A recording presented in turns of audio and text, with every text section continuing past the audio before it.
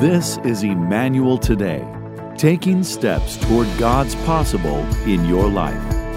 On today's program, Dr. Roosh concludes the Championship Secret series with his message entitled Championship Fans. In a championship culture, people have history, low and high years, just like the Jewish culture in the time of Jesus. Let's join Dr. Roosh right now for a deeper look.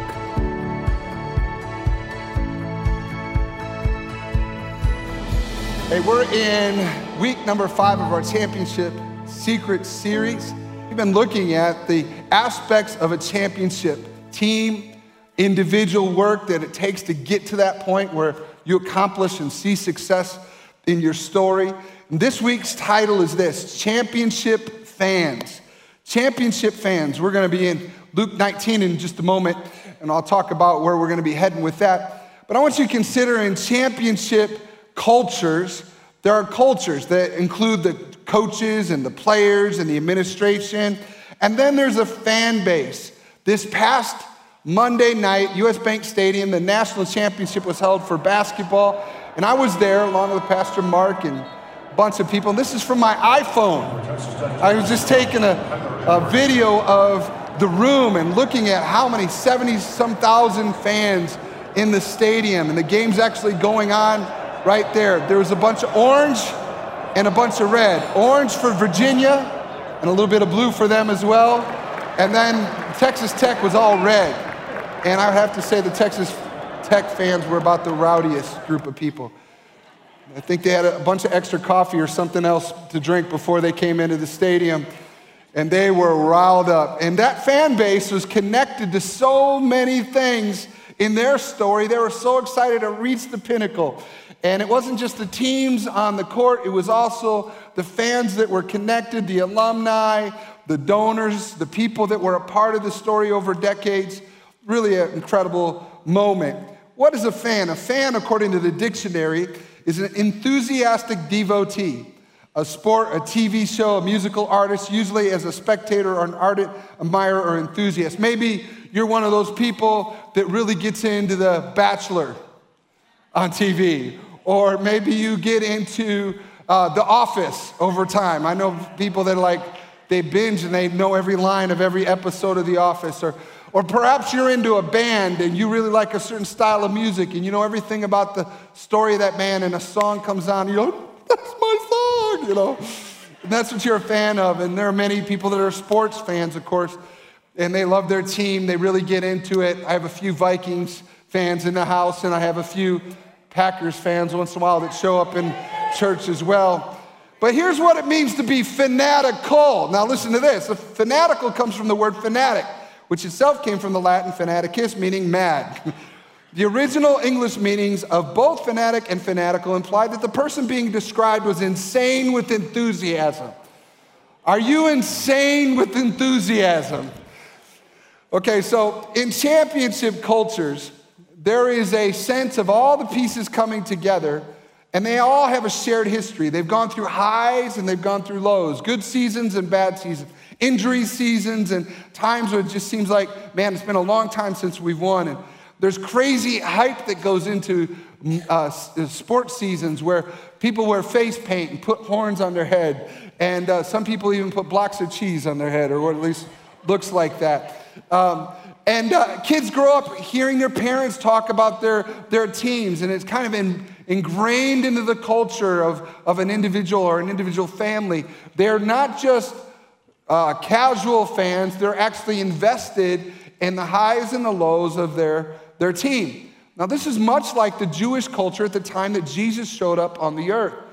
Because in the Jewish culture, in the Old Testament season of time, they were all looking forward to a moment when there would be a Messiah, somebody, this figure who would come and deliver people out of their troubles. But of course, year after year after year, it seemed like the Messiah wouldn't come. And then they'd have moments when some figure, a political figure or some kind of uprising would take place, and they thought, well, maybe this is going to be the Messiah. But time after time, it never happened. And by the time Jesus shows up, there's a sense of highs and lows and letdowns. And I'll tell you this, the problem with being a fan is the letdown. Let's be serious. We get all our hopes up that this is the year the Vikings are going to win it all. This is the year the Timberwolves are going to go all the way, the Gophers and the Twins. But we're all winning, it's good. We're in a winning streak. But when we lose, man, everything seems bad in life. It's like a filter that we look through. And champions know how to handle the fans in their life. They know how to deal with the praise, and they know how to not give in to the haters. Now look with me at Luke chapter 19. Verse 28, after telling this story, Jesus went on toward Jerusalem, walking ahead of his disciples. And as he came to the towns of Bethphage and Bethany on the Mount of Olives, he sent 2 disciples ahead. Go into that village over there, he told them, and as you enter it, you will see a young donkey tied there that no one has ever ridden. Untie it and bring it here. If anyone asks, why are you untying that colt, just say, the Lord needs it. How many would like to be able to say that to your kids? The Lord needs it. You need to do this. Clean your room. Bam. So they went and they found the colt, just as Jesus had said. And sure enough, as they were untying it, the owners asked them, why are you untying that colt? And the disciples simply replied, the Lord needs it. So they brought the colt to Jesus, threw their garments over it for him to ride on. Now, hidden in this story, we're going to keep going through chapter 19, but the first secret, championship secret number 1 today is this. Champions prepare before the fans notice. There's going to be a crowd in this story. There's going to be people cheering him on. But before anything happens, before there's a performance, champions prepare before the fans notice. This moment was epic.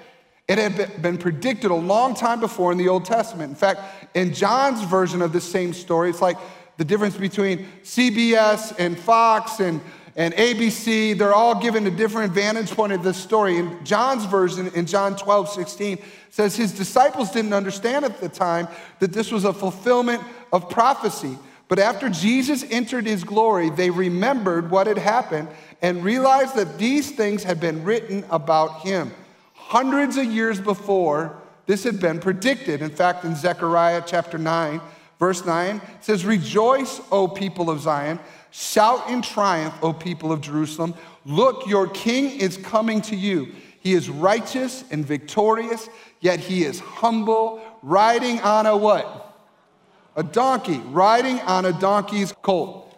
Now, here's the thing. There's this donkey, and when it comes to the donkey coming in, it was predicted hundreds of years before. God actually thinks ahead.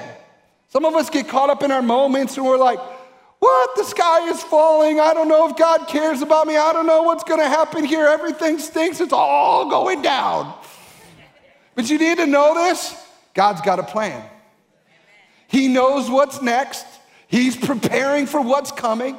In fact, he had prepared hundreds of years beforehand that he would have a donkey for the king to ride into town on. Now, this is not a Lexus, friends. He's not like riding in luxury in. It was a very specific animal, an animal that had not been ridden before, and there was preparation to that. And I think that's exactly what we need to consider in our lives if we're to be champions, that we also have to prepare ahead of time. And it really goes down to the daily moments of disciplines and times where we invest our time and our effort and our energy into the things that nobody else sees. At 6 a.m. when nobody's watching, do we turn our head over on the pillow? Or do we get up and work out? Do we watch what we're eating? Because friends, I'll tell you what, whatever we do in the private will declare itself when we step on the scale. And you can rebuke it in Jesus' name, but it's not changing, right? So whatever you do in the private will affect you in the future. So you prepare for the championship.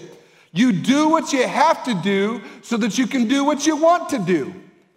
That's what you have. There's a practice to that. There's a moment you have to go into the gym.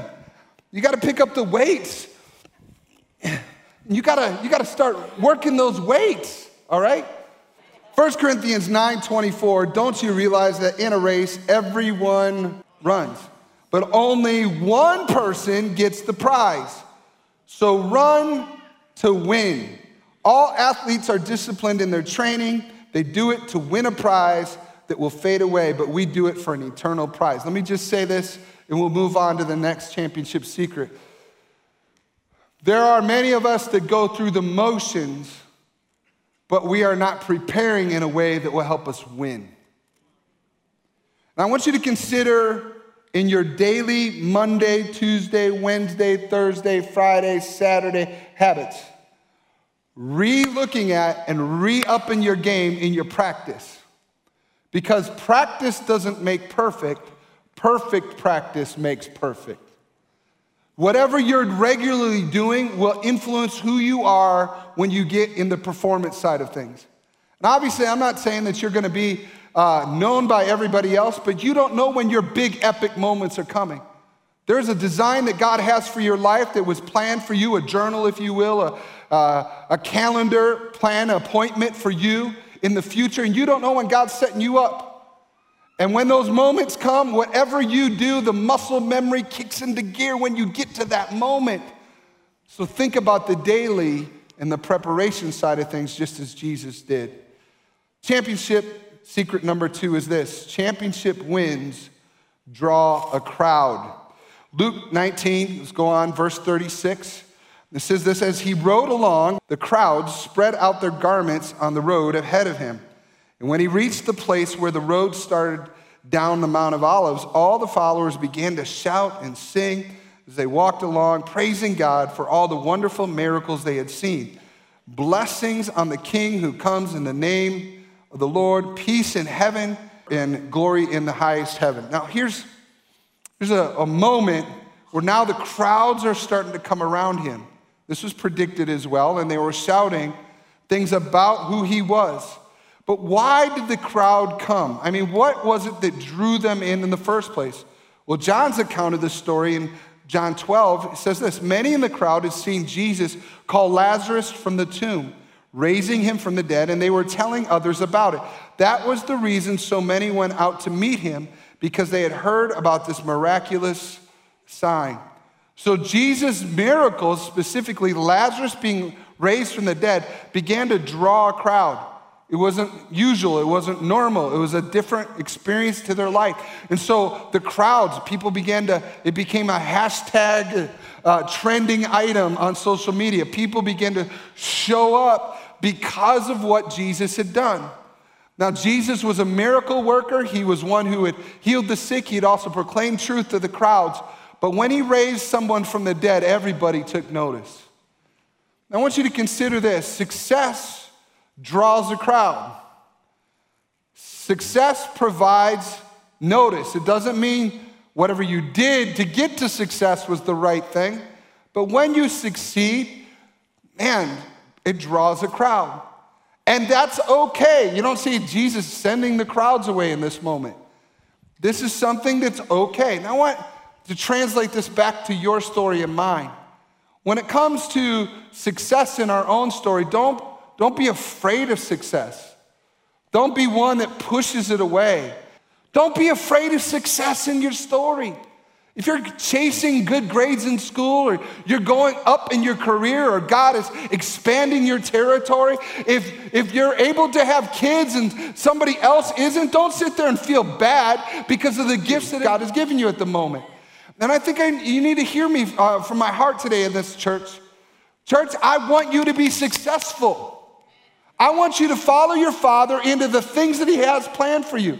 And sometimes you're going to go through the valley and it's not going to feel like success, and you need to follow him there. But you also need to follow him when he takes you into success. When things start working out for you, and you need to not forget him in the middle of it, but it's okay. It's okay to cheer people on. It's okay to go, I'm so excited for you. And even as a church culture, I want to encourage us. Let's be those that get happy when other people are happy. Cry when they cry, but let's get excited when people get promoted, or they get the house they wanted and you didn't get the house, but hey, when they get the wife, or they get the husband, or they get the kids, or let's be a church that celebrates people. Can I get an amen to that? Yeah. Championship secret number 3. Champions stay focused on their mission. Champions stay focused on their mission. Now, in the crowd moment, people are cheering for him. We can't mistake attention as our goal. This is important in our generation, because our generation, the present media generation, and especially the younger generations, we equate popularity with success. Popularity as the goal. Once I got enough followers, once I got enough likes, once I got everybody noticing, then that's the dream. How many know when you get there, it doesn't feel that great? There's always somebody that's got more, somebody that's done more, and then of course with it come the critics. So the goal isn't to get success. Success is a byproduct, the notoriety and the popularity of people when you have success. The goal is to stay on mission. And for Jesus, he's on mission to go to the cross. He's in a direction to go towards his mission, okay? So he's not gonna get distracted by the momentary crowds that are around him. He's gonna have to deal with both praisers and haters. Look at verse 39. But some of the Pharisees among the crowd said, "Teacher, rebuke your followers for saying things like that." And he replied, "If they kept quiet, the stones along the road would burst into cheers." Now he's talking about the praisers. The praisers that are getting the praise out. There's warm weather cultures and there's cold weather cultures. In the cold weather cultures, which we tend to be in Minnesota, it's cold outside. We're insulated. We wear gloves. We wear coats. We wear layers. We have 2-foot rules between us and the people around us. We don't get too close. We're insulated, right? Warm weather cultures, you go to Puerto Rico. They know how to party in Puerto Rico. There's an amen from a Puerto Rican. Let's go. Hey, hey. See, they can't. The Stones would have cried out if she didn't say amen. There's something about the differences. Well, no, I want you to consider when it comes to heaven's culture. Heaven's culture is probably a little more warm weather culture. Because you see in the story, people are praising out loud. They're not leaving it inside. They're not bottling up. They're not keeping all dignified and religious. There is an inner praiser inside of you that needs to come out. It does come out once in a while. When the Vikings make a miraculous throw for a touchdown that wins the game, and they're showing video of the whole state and people in their living rooms, and people are jumping up and down and fainting and going crazy and all that kind of stuff. There is an inner fanatic inside of you. It just needs to come out. Jesus does not silence the praisers. He does not shut them down. He's not offended by them. He's actually saying, if they didn't do it, the stones would start. Something's gonna praise. Here's my point today. When it comes to the journey that we're on, Jesus is allowing this to happen because it must happen. The praise must come out of you to your Creator.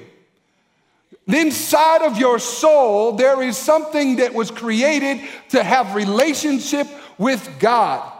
And in relationship with God, the pathway of communication is called worship.